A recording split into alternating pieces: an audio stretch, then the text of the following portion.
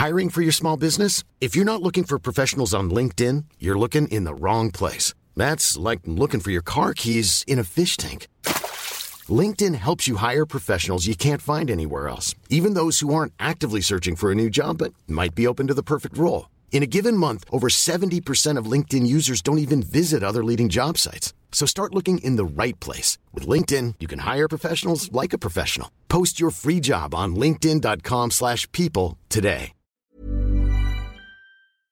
Hi, I'm Andy Levy, former Fox News and CNN HLN guy and current cable news conscientious objector. I'm a former libertarian who now sits pretty comfortably on the left. Hi, I'm Danielle Moody, former educator and recovering lobbyist. But today, I'm an unapologetic woke commentator on America's threats to democracy. And I'm producer Jesse Cannon, and I'm here to make sure things don't go too far off the rails. We're here to have fun, smart conversations with some of the most knowledgeable and entertaining people in politics, media, and beyond. Our goal is to try and make sense of our current crazy world, our new abnormal, and hopefully even make you laugh through the tears. One excellent show we have today. We'll be joined by legendary journalist James Risen of The Intercept, who's here for part 2 of his interview all about his new book, The Last Honest Man. Then we'll talk to Danielle Olivani, who's the founder and CEO of the Lake County Pride Florida organization, despite fears of what could go wrong. But first, let's have some fun. So it seems as if the Republican Party is hell-bent on turning Gen Z, millennials, Gen X, and, everyone, the 47 million people in this country that are suffering under student loan debt against them. And so maybe they do want to run forward with Vivek Ramaswamy's idea of, banning 25 and under from being able to vote unless they serve in the military. Because when you move, which is what the House did under Fisher-Price Speaker Kevin McCarthy, to deliberately block the student loan forgiveness program that is a cornerstone of Joe Biden's reelection and his promise to young people, and you decide to do that and don't really think twice about it and kick it back up to the Supreme Court, it's really telling. And I tweeted this the other day, Andy, where I said, tell me that we don't live in a banana republic when you have a Supreme Court justice of the United States who has a billionaire benefactor that is paying for his mama's house and his adoptive son's very high-priced private school tuition, that this man has the ability to decide whether the rest of us should stay suffering in student loan debt. How the fuck does that make sense to anybody? Yeah, I can't answer that part because it doesn't. I guess the good news here is that, yes, this passed the House. I don't know that it's going to pass the Senate, but even if it does, President Biden has said he will veto it. And in looking at the vote total in the House, 218 to 203, I don't think that there would be votes to bypass a presidential veto. So I think ultimately everything is going to be okay here, which, of course, doesn't change the fact that, as you said, 218 members of the House of Representatives, 216 of whom were Republicans. We should probably look into the fact that the 2 Democrats who decided this was a good idea, Jared Golden of Maine and Marie Gluesenkamp Perez of Washington. Interesting, concerning, as people say. Part of this bill that the Republicans pass, it not only overturns President Biden's plan of canceling the 20 grand for everyone who borrowed. It would end the pause that has been in effect on payments, and it would prevent the education department from pursuing similar policies in the future, as the Washington Post reports. And so, again, it's not even this time. They can't even just concern themselves with this time. They have to fuck it up for the foreseeable future as well, because that's what they do. I just find it so sickening that people continue to vote for the Republican Party. I know that I should not go down this rabbit hole, but my God, the cornerstone of any successful nation is built upon the education of that citizenry.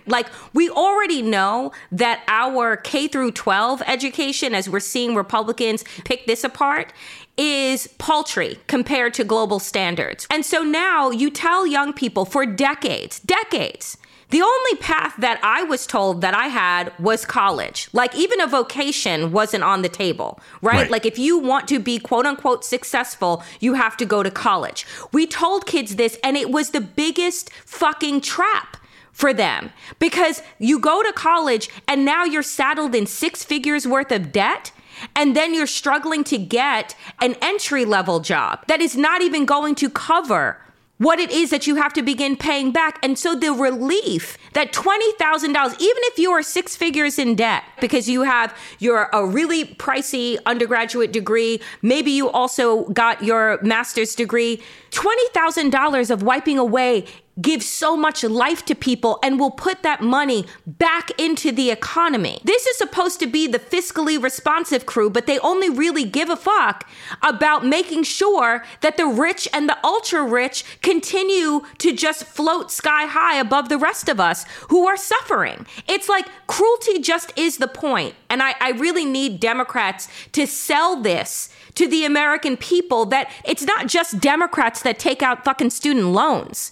Do you know what I'm saying? So I don't understand the logic here, but I guess they just don't want the country to be successful at all so that they can usher in their straw man, their dictator. Okay, so here's my take on it. This is one time when I don't think the cruelty is the point, because I think the point is they don't want people to go to college. They don't want people to get educated. Okay. It's the same thing. Okay. It's another version of what Ron DeSantis is doing in Florida with gutting the educational system. They don't want an intelligent, I shouldn't say intelligent because college doesn't give you intelligence. They don't want an educated populace. They don't want people to know what has gone on before in this country and have the ability to relate it to certain things that are going on today. Those are the kinds of things they don't want. And look, we can talk for forever about the college and university system portion of the blame here with the ridiculous costs that they impose on students. I am going to set that aside only for purposes of this discussion, but not because it's unimportant, because it's very important. But let's talk about this. You see, there is a lot of rhetoric on the right about how college is worthless. Mm-hmm. If it were up to them, and they talk a lot about how, look at these worthless liberal arts degrees. They don't lead to jobs. That's probably true. Not the worthless part, but the part about them not leading to jobs. But I'll tell you what a liberal arts education does. And again, and I'm saying this without minimizing the importance of science and math and just STEM in general. But a liberal arts education and studying stuff like that, in a way, it teaches you how to think, or it teaches you how to question. Yeah, how to question and to vet your sources and to, recognize that when you're reading something from, I don't know, say the Federalist, that they're going to say things that probably are very far from the truth. So the right doesn't want that. And so they denigrate the point of a liberal arts education because they don't want people who can think critically. And, they want people who are just susceptible to their propaganda and to just the outright lies that they sell. So I don't think, this is one of the instances. I really don't think the cruelty is the point. I think the point is what they want is a population, they talk a lot about the importance of college for getting jobs and vocational training and whatever. And look, I am not minimizing the importance in a capitalist society of having a job and making money. Believe me, that is not the sole purpose of college. There are so many sort of secondary positive effects of a higher education. A random example, I grew up in a town on Long Island that was, I would say, it was vast majority was Italian, Roman Catholic, Irish Catholic, and a decent minority of Jews. One black person in my high school that I could think of, that's out of a high school of over 2,000 people. That was my upbringing. That was the first 18 years of my life. That's a very narrow upbringing. And going to college widened my horizons. It widened my horizons and introduced me to people of color. It forced me to learn that Catholic and Christian are not synonyms, because everyone I grew up with was Catholic, and I had no idea that didn't just mean Christian. I think there was one WASP in my high school. I think he was like the only Protestant I knew. There are things like that, like these secondary effects that I think are so important as you go through life, to have those experiences and to sort of make you realize that, my life experience and the things I think are not the same as everyone else's. And that's important to know. But again, they don't, the right doesn't want you to think like that. Yeah, you're absolutely right, Andy. I didn't think about it in that way, that it isn't just about the cruelty around the money and wanting a certain class of people to suffer, but it is really about the exposure. They want people to live a very narrow, a very pale, a very rigid life. Even Ron DeSantis, in his language, when he was talking about how he is destroying the secondary education system in Florida, said, we're going to stick to the quote unquote basics.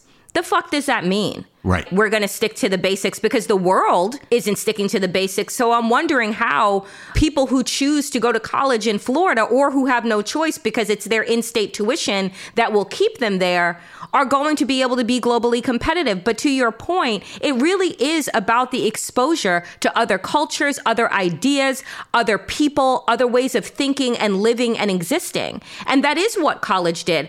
Like you, grew up on Long Island. I was one of 10 Black kids in my graduating class. My graduating class was 1,105. Went to one of the largest school districts on Long Island at that time. And it was being the only one in all of my classes until I went to college, but I still went to a predominantly white university. But it did expose me because my campus outside of Washington, D.C. had these kids that were coming in from all around the world to attend school because their parents were diplomats or ambassadors or what have you. And so they were in this, Arlington, Virginia area. And so it just opened my eyes in so many ways. But that's the point. They want to ban books. They want to cut curriculum because they want your eyes to remain closed, so that you can remain fearful, so that you can remain under their control.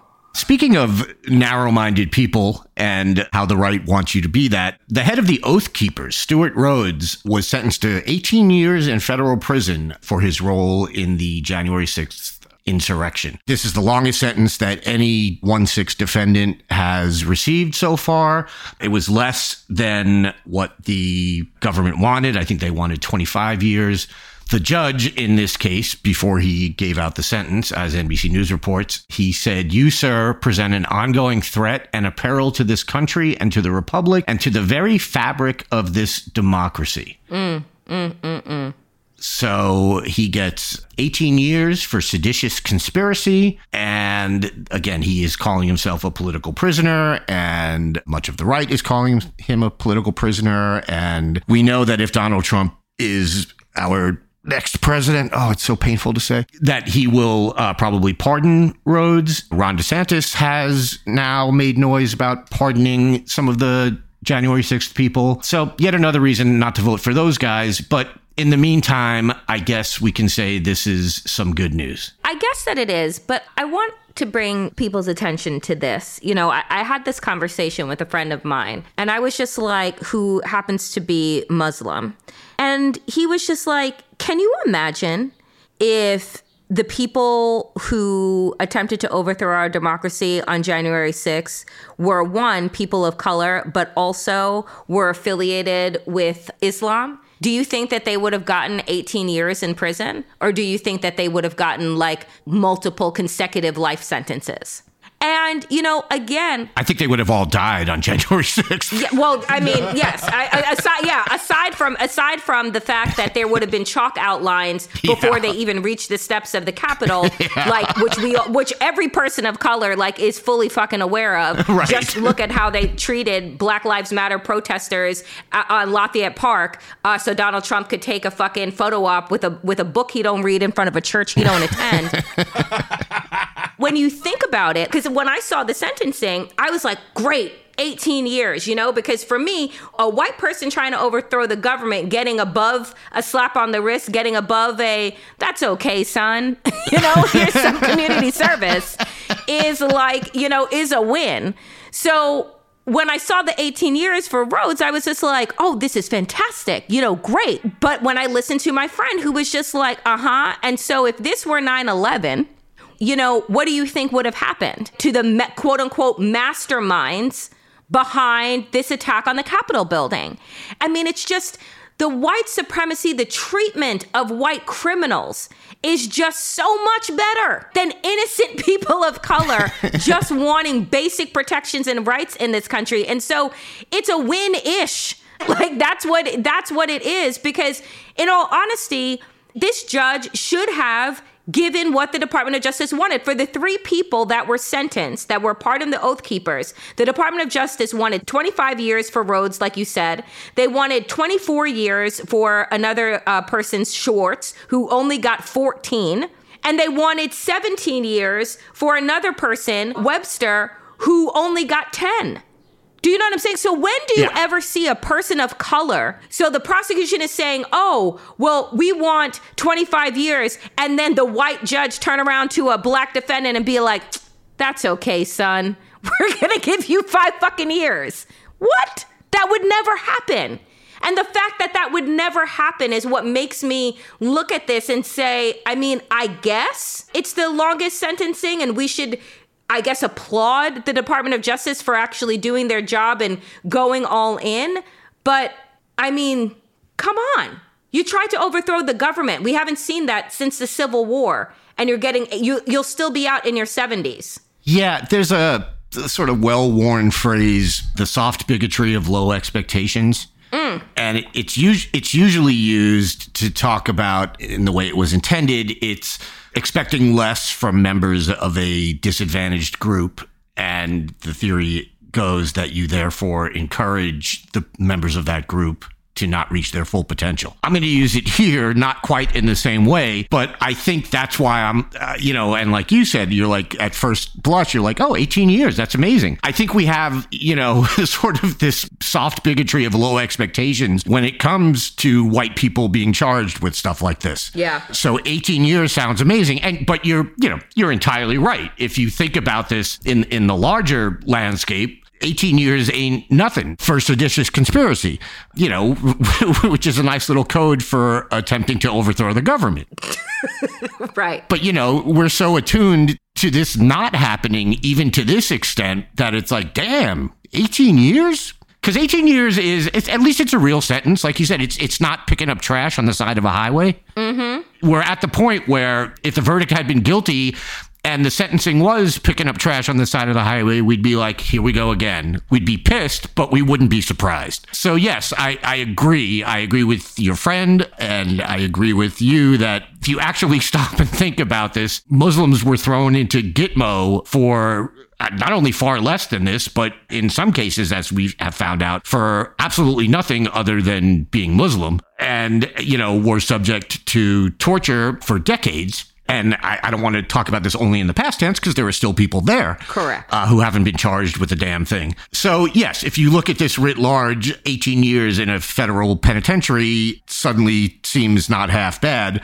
But I guess the only thing I can say is baby steps, I guess it is baby steps. And also, not to gloss over the fact that you have candidates that are running for president that are saying that they're going to pardon people who attempted to overthrow our government, who beat and killed law enforcement, who caused millions of dollars worth of damage, like post-traumatic stress disorder. And you have people running on this. Like, that is, I just want people to understand, that is not fucking normal. And we continue to just consume all of their hatred and their anti-democratic sentiments as if it's normal political discourse. It is not normal for somebody to run for president saying that they're going to pardon people who attempted to murder law enforcement and overthrow our democracy. That is insane.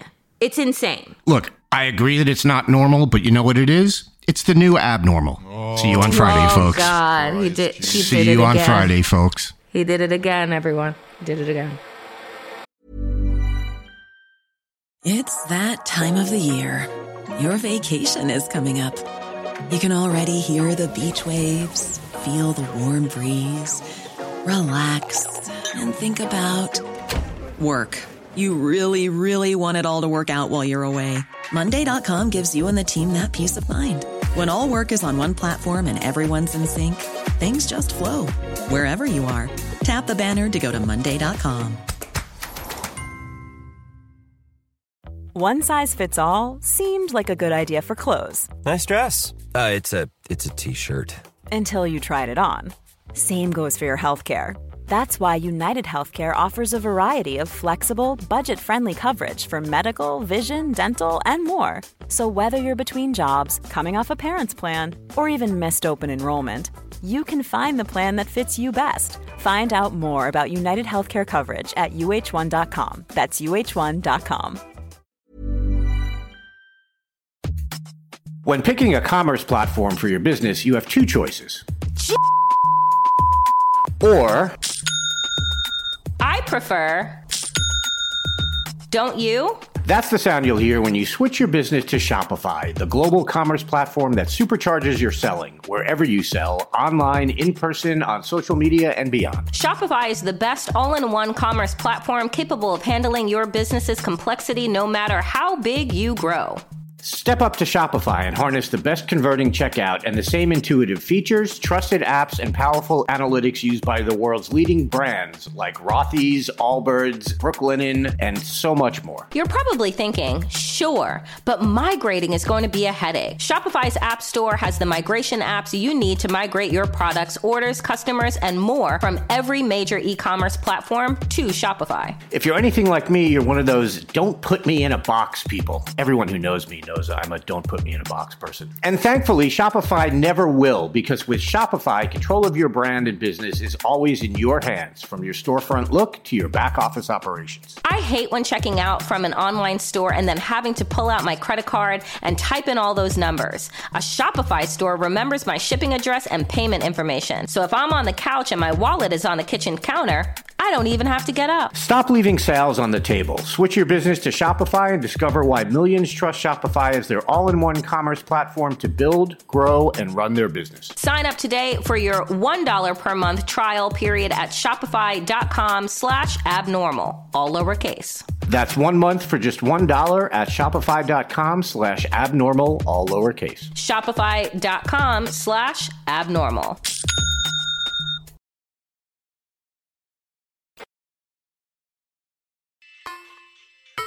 In our last episode, we aired part 1 of my interview with Pulitzer Prize-winning journalist James Risen about his fabulous new book, The Last Honest Man, the CIA, the FBI, the Mafia, and the Kennedys, and one senator's fight to save democracy. In part 2, Risen goes into more of what the Church Committee uncovered, explores the Intelligence Committee reforms it led to, and talks about how it's viewed today. Then we get to the FBI, and as you say in the book, the committee started off being solely about the CIA, but Senator Church and others quickly realized their investigations needed to be expanded. So here we are, we're a couple of years after the death of J. Edgar Hoover, and finally FBI operations like COINTELPRO get exposed in a process that you point out. Walter Mondale, who was a member of the committee, was really overseeing the FBI stuff. And as you write, the headline here from the Church Committee is the exposure of the FBI's long campaign to spy on and discredit the Reverend Martin Luther King Jr., which, as you also note, was an abuse of such historic proportions that the FBI is still struggling with its legacy more than 50 years later. Right. Talk to me about Mike Epstein. Yeah, Mike Epstein was a fascinating character. He was a young lawyer from Massachusetts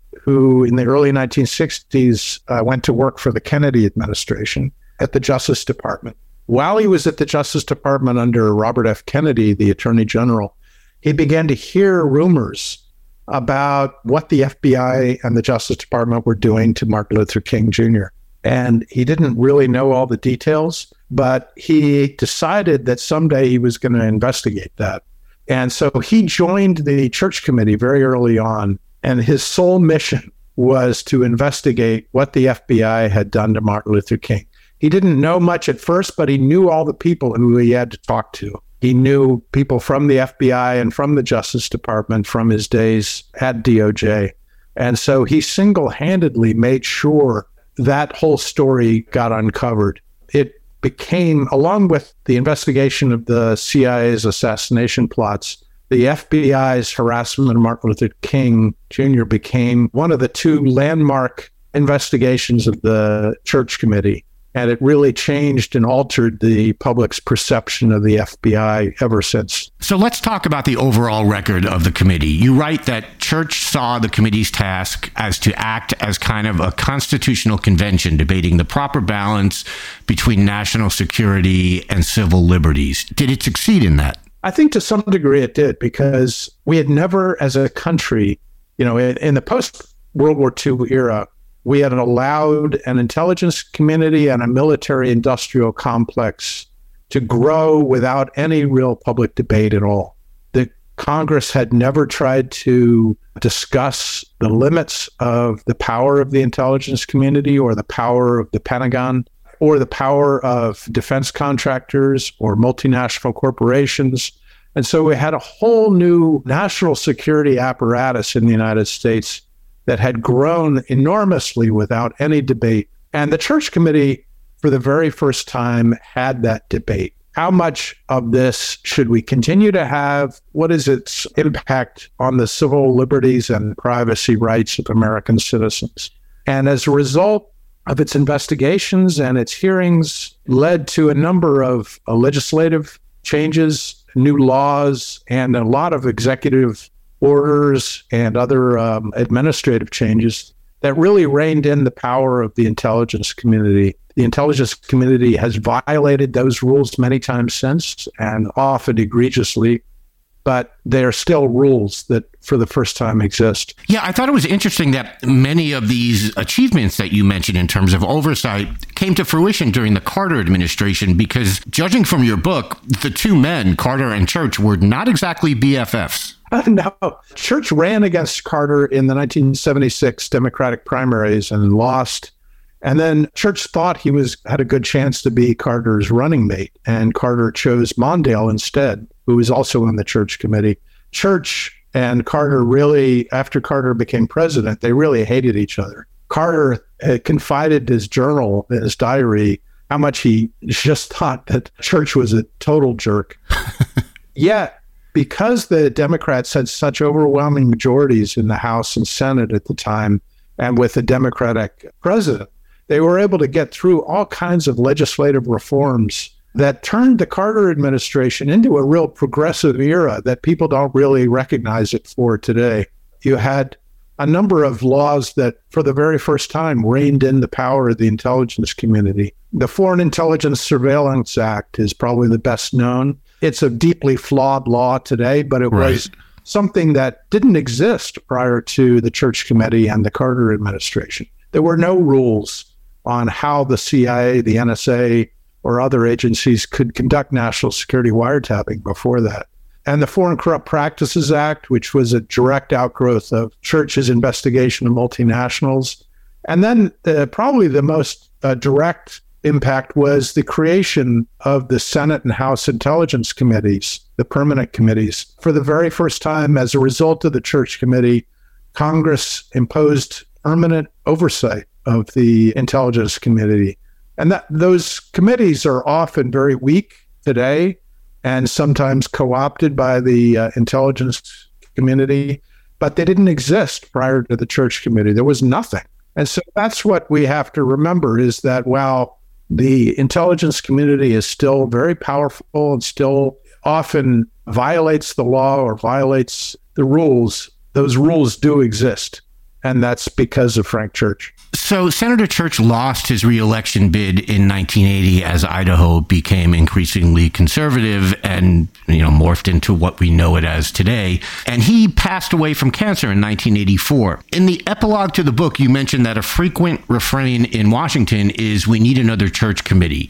So I'll ask you, do we need another church committee? And is there another Frank Church? We do need a new church committee, but not the one that the House Republicans are. Right. Jim Jordan, his weird little weaponization committee or something, weaponization of the federal government. Yeah. He's nicknamed it the New Church Committee, but it's the exact opposite of what the Church Committee was. Yes, we need better oversight of the intelligence community. And one of the interesting things that's happened to Frank Church's legacy is that he was largely forgotten in the 1980s and 1990s. And it really kind of ironic that it was 9/11 that brought people back to remembering the Church Committee. And at first it was Dick Cheney, who, as vice president, he had been Jerry Ford's deputy White House chief of staff, and he hated the Church Committee, and he tried to fight the Church Committee at every turn in the Ford administration and had failed.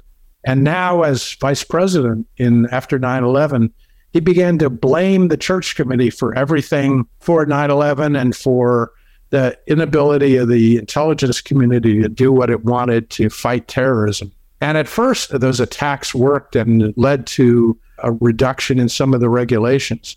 But as the Bush war on terror and war in Iraq began to become much less popular and became deeply unpopular, people began to realize, hey, wait a second, maybe Frank Church and the church committee was something good. If Dick Cheney hates it, maybe it was a good thing. The church committee became, after a few years after 9/11, it became like a synonym for a major congressional investigation. And so every time now that there's a major scandal in Washington about almost anything, people say, we need a new church committee. And so the church committee has become a phrase widely used in Washington to mean something like a Truth and Reconciliation Committee or commission. And so I think that's the real legacy of Frank Church, is that the church committee is now passed into the political lexicon as the ultimate congressional investigation. So I think we made some news here, because it sounds like you're on the record as saying that Jim Jordan is no Frank Church. Yes, I would say that on the record. Okay. James, thank you so much. Again, I can honestly say this book is one of the best things I've read in so long. It's called The Last Honest Man, the CIA, the FBI, the Mafia, and the Kennedys, and One Senator's Fight to Save Democracy. It is currently a New York Times bestseller, I understand. Congratulations on that. Thank you. And James, I really appreciate you coming on and spending all this time to talk about it. Thank you very much for having me. I appreciate it.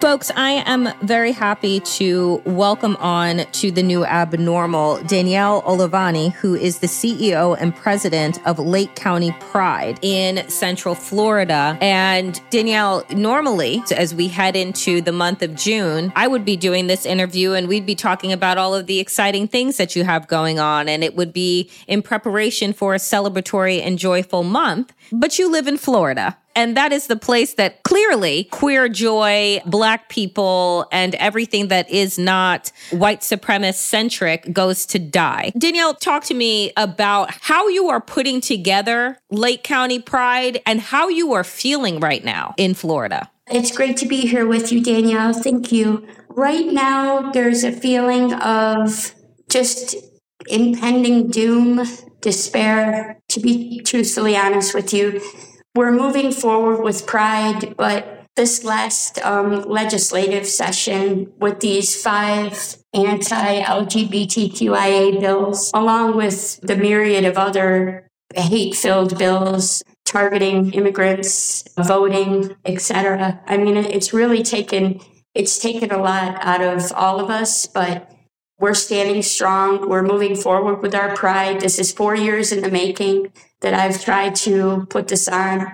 It's been a huge, huge struggle. It's not exactly being welcomed by the community where we're having it in. In fact, yesterday I just got a cease and desist from them telling me not to mention them at all in any of mine. So they really, really don't want this to take place. But we don't, we're going to persevere. We're going to have this Pride because we're fully within our rights to do so. And we're just going to deal with things as they go. But right now, it's a mixture of, apprehension, fear, yet I'm hopeful at the same time. Danielle, can you tell us, and the new abnormal audience, because I think that a lot of folks who are not in these red states, that are not experiencing firsthand what is happening, what is being legislated on a daily basis. We're only experiencing it largely through the headlines that are shocking and awful and disgusting, frankly. Yes. But at the same time, it's not changing right now our day-to-day lives. And so can you express to people what you are up against in Florida as an outwardly queer organization that is about queer liberation and what that kind of work looks like inside of your state? Yes, the work is extremely difficult because there's constant pushback. I mean, it's especially, I want to really put the focus on the rural areas because where I live is a rural area. And the LGBTQIA populations in rural areas are very isolated. And that adds to the worry and the not being sure of what you could do, what you can't do. For instance, recently it was just decided that transgender individuals cannot go into the bathroom that they identify with. So they're being forced to go into bathrooms, which creates it's very dangerous and very, harmful. Psychologically, emotionally harmful, and also, could lead to violence. Lake County Pride, our community, is a wonderful community. I love our community very much. But it's that small group of loud, frankly, conservative Christian Republicans that want to impose, we don't live in a theocracy. We live in a democracy. So that's what I like to tell people when they say, why are you doing this? It's against, Gaza, because this area is extremely, not only conservative, but Christian, but extremely so. There's no tolerance here. They don't want to accept us. And I've really had to force our way in it's been a push-pull. And every day it seems like there's something, more that they're adding to the angst that we're all feeling. I deal with youth. Primarily, our organization is youth-focused. And they are just suffering so much here because, as I said, we're in a rural area. It's isolated. Many of their family and friends,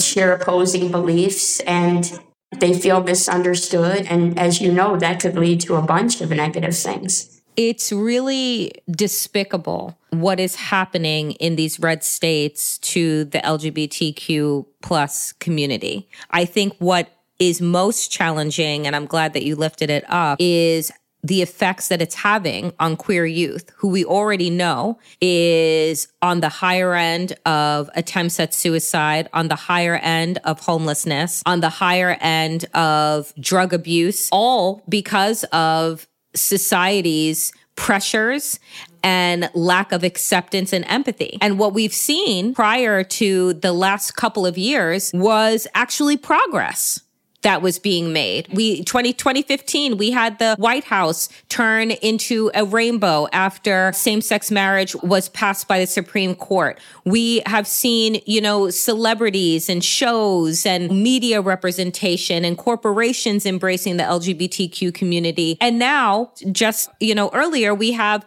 Target deciding that they're no longer going to display their pride gear, their pride apparel, because of pressure from extremist right-wing groups. And so it isn't just about your organization being in a rural place. It is everywhere. It's happening everywhere. And I wonder, for you, Danielle, what does pride mean, particularly in this moment and in this time when for you, it isn't going to be necessarily, you will do your best, I am sure, to make it celebratory, but the undercurrent of fear cannot be denied. And so what does pride mean for you in this moment? Well, pride means to me in this moment to stand up and to speak truth to power. Speak truth to power to Governor DeSantis, his administration, that not only the drag ban, which involves our pride, but the Don't Say Gay bill being extended, through age 18, etc. It's completely unconstitutional. We have to stand up to this. We have to say, no, we are doing this. We are not going to give in to your fear-mongering, your nonsense. He's created this horrible, now young people can't even, as we know, so many of them, just like me, felt rejected at home. At school was a safe haven for us. Now they can't even discuss things in school. Young people need this pride the most because it's going to show them, listen, there's a whole community for you. It's a fact that if one adult accepts an LGBTQIA young person, the chances of them attempting or committing suicide decreases dramatically. That's just one adult, Danielle. Imagine if the whole community accepts you. Right. Imagine if the whole, and here it's for whatever reason, it's considered radical, what I'm doing. Dealing with city officials, dealing with people. You have to have a community that supports you, be it your city that it's in, this type of thing. We don't have that here. So what I want to tell young people, as well as people my age, I'm in my 40s, and also very importantly, the elders. of the community who are experiencing this trauma all over again. They're experiencing it all over again. And to me, that is so cruel. It is the definition of cruel and unusual. And the pride is for them. It's to say we honor you. It's about honoring people, pointing out the fact that inclusion is extremely important. And also, I think especially this year, our pride is about community build, because I think everyone is pretty much over this nonsense that DeSantis is doing. I really do. I speak to people every single day. People that completely disagree with me politically, but we come together on one thing. We need to treat people better here. This is inhumane and it's wrong. We need to take it further. Everyone needs to stand up against this. And I hope in a way our pride allows people to do that as well. Pride has always been, for me, I have had the fortune of living in places where pride has been celebrated, where we have, I've experienced mayors walking in the pride parades and, experience everyone coming out for days of joy and storefronts being turned into rainbow fronts, and that being, a time to really be seen. And I think that what is happening with Ron DeSantis and Florida is that he's trying to erase people with fear and making it seem as if he can legislate in this way and then we'll all disappear, that queer people will just disappear and we'll be too ashamed or too afraid to show our faces, to actually live fully in our bodies. And I want to know, what does it look like for you to try and build community also outside of the queer community? Like, are there other organizations and groups in your particular area in Central Florida that are showing up as allies, recognizing that what he is legislating is nothing other than hate? Well, I'm so happy that you asked, because for a long time, it was kind of just in Lake County, Central Florida, here where we are. Lake County Pride was the only organization, was the only 501c3 dedicated to assisting and aiding the LGBTQIA community. Now we have Free Mom Hugs Florida that has a chapter here. Also, there's Equality Florida, which is a huge, they're fantastic. They'll be attending our Pride. We are an intersectional organization. We believe in uplifting all marginalized and underrepresented communities. We stand with them every opportunity that we can. So I realize that if someone is being discriminated against or there's bias being shown, it's all of us that needs to stand up for that and say that this is wrong. And so, yes, we have a strong community here in that sense, or it's getting stronger with the outreach and the working together, because we have to work together to defeat this. It's really going to be a task if we have to come together. The other question that I have for you, Danielle, is the NAACP, along with Equality Florida, now I believe HRC and others, are issuing travel warnings for your state. Yes. And I want to ask you about your feelings with regard to these, both local Equality Florida and national organizations saying to people around the country and many people abroad that Florida is not safe, that if you are queer, if you are Black, if you live at the intersection of marginalized communities, that state is not safe for you.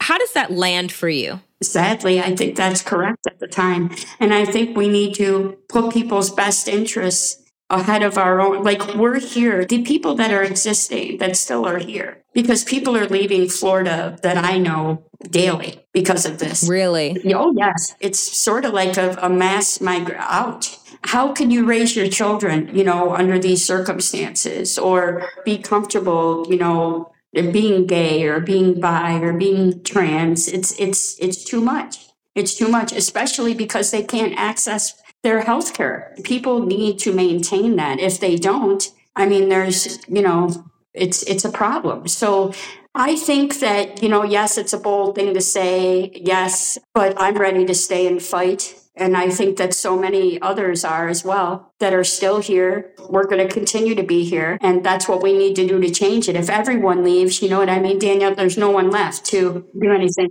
It's a quandary because on one hand, I have had friends who were living in Texas, born and raised, multiple generations of Texans, and have left because they are a lesbian couple raising, 2 boys that they adopted, and they moved to a blue state because they were afraid. They're afraid of the continued trauma, one, that their children would be experiencing in school, and then also their safety. And so on one hand, I applauded their ability to pick up and move, which again, that is about economic status. That is about the ability to be able to afford to make that kind of move. And so on one hand, I applaud people for being able to do that. And I'm saying whatever decisions you need to make for your family, you should make for your family and yourself. But then on the other hand, it's like I'm applauding people like you, Danielle, who are staying in this hostile environment, that are giving it everything that they have and that are fighting. I'm just so fearful. I will tell you that my heart will be with you all for your pride because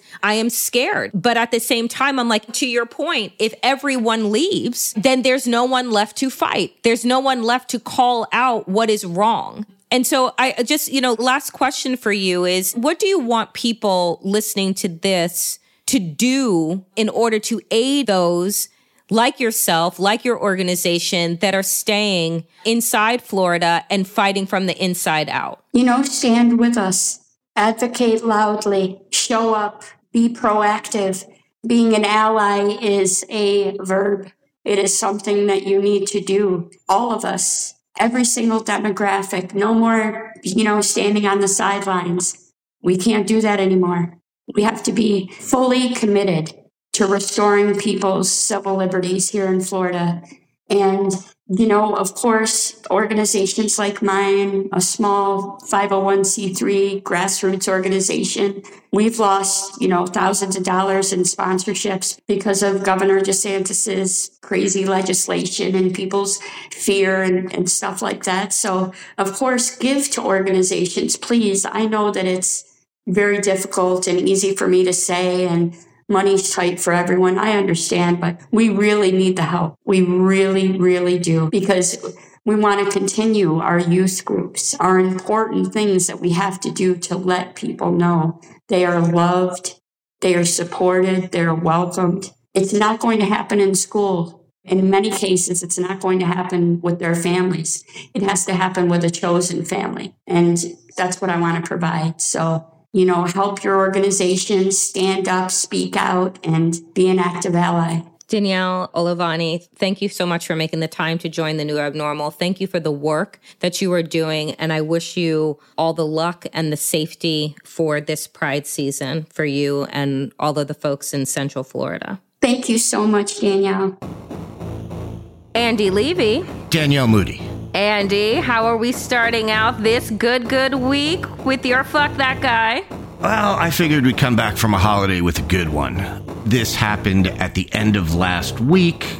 Y'all probably remember Caitlin Bernard. She is an OBGYN. She's an assistant professor at the Indiana University School of Medicine. And she performed an abortion on the 10-year-old girl who was a rape victim in Ohio, but couldn't get an abortion in Ohio because of the new absolutely evil and insane abortion restrictions there. So she traveled to Indiana. Caitlin Bernard performed the abortion. The Medical Licensing Board in Indiana has now disciplined her. Wow. They've issued her a reprimand and ordered her to pay a $3,000 fine, as the Washington Post reports, for violating ethical standards and state laws by discussing the case with a reporter. This is absolutely unbelievable. Her lawyers say that this is baseless and politically motivated. And guess what? They're right. She's going to sue? No, just they're right. I don't know if she can appeal this, actually, because I think this is ultimately up to the state board. And I think it's been ruled that, you can't really go any higher than this. Her attitude is, she said, quote, "I don't think that anybody would have been looking into this story as any different than any other interview I've given if it was not politicized the way that it was by public figures in our state and in Ohio. And what she's talking about is the fact that Indiana's attorney general, before Caitlin Bernard came out and said she was the one that did it, said that he was going to open an investigation and try to figure out who did this. So she's right. She didn't start this. She came forward because this was being politicized. And in fact, back in December, a judge in Indiana said that the attorney general acted unlawfully by making these public comments about investigating her for potential wrongdoing, saying that that was a violation of his office's confidentiality requirements. It's pretty rich for them to reprimand her and fine her for breaking confidentiality, which, by the way, we should make clear, she never, ever gave the name of the girl. All she did was talk about the age and what she did. The thing is that it became a huge news story because a 10-year-old girl had to go to Indiana to get the abortion. So, yes, it became obvious who she was talking about, but she herself did not release the girl's name or anything like that. So what we have here is a bunch of dudes, because it's always a bunch of dudes, deciding that a woman who performed an abortion on a 10-year-old girl who was raped should be fined and given a letter of reprimand. So my fuck that guy goes to the Indiana Medical Licensing Board and Indiana Attorney General Todd Rokita, who is the one who sought this punishment. You know what I'd like? I would like her to frame that letter knowing that she saved a young girl's life, because a 10-year-old body, like, I know that these men love to think about little girls, but a 10-year-old girl's body should not be put through the trauma of fucking childbirth, let alone the trauma of rape that preceded it. The idea that you would reprimand somebody for trying to save this little girl's future is extraordinary. And what I would love is if progressives would do the same type of fundraising that the right-wing white supremacists do for their heroes that are murderers, that actually take the lives of people instead of restoring them and restoring justice. Because $3,000, I'd love to see her be able to raise $300,000 in support of victims of abuse. It is just so sick. These white men are just so sick and twisted and have little regard for women or girls. It's absolutely abhorrent. And I really hope that she continues to practice. I really hope that she recognizes in herself that, like, she was right. And that if she had the chance to do it again, I hope that she would. Fuck them. Amen. So, Danielle, who is your fuck that guy to start off this week? Well, to stay on white men who just continually just fuck around and do wrong things, Rick Scott is my fuck that guy, because Rick Scott, you know, we talked about this before, Andy, about the NAACP and other groups issuing travel warnings to the state of Florida for Black people, for queer people, and recognizing that Florida has become an entirely hostile hate state that is not safe to be in. And I continue to talk with people who are trying to do the good work and battle on the front lines inside of the states. But when I tell you the way that these people, and listening to their stories and what they are enduring, is just heartbreaking, it isn't just about headlines. But Rick Scott found himself wanting to make a ha-ha and own the libs by issuing his own travel advisory for quote-unquote socialists visiting Florida. Now, I just want, again, this is the failure of our American civics and our K through 12 schooling. What it is that they are instituting in Florida, you know, banning books and shutting down curriculum and taking over colleges and making sure that you only learn one way and think one way. What does that sound like to you, Andy? It sounds like authoritarianism, fascism. What does it sound like to you? Yeah, it sounds like authoritarianism and fascism. Yeah. So this is a formal notice.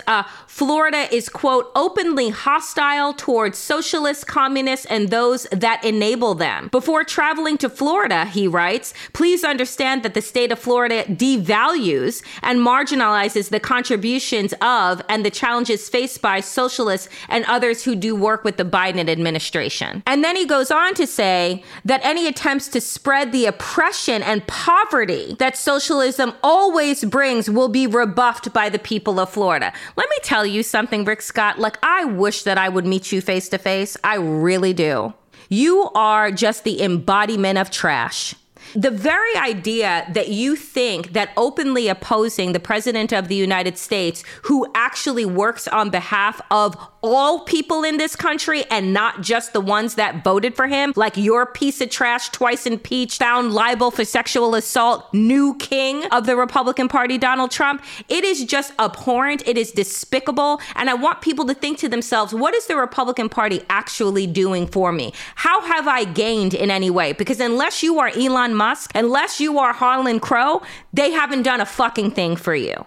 So for that and for so many reasons, Rick Scott, Ron DeSantis, the whole of the Republican architecture in fucking Florida, fuck you, fuck that guy, can't stand them.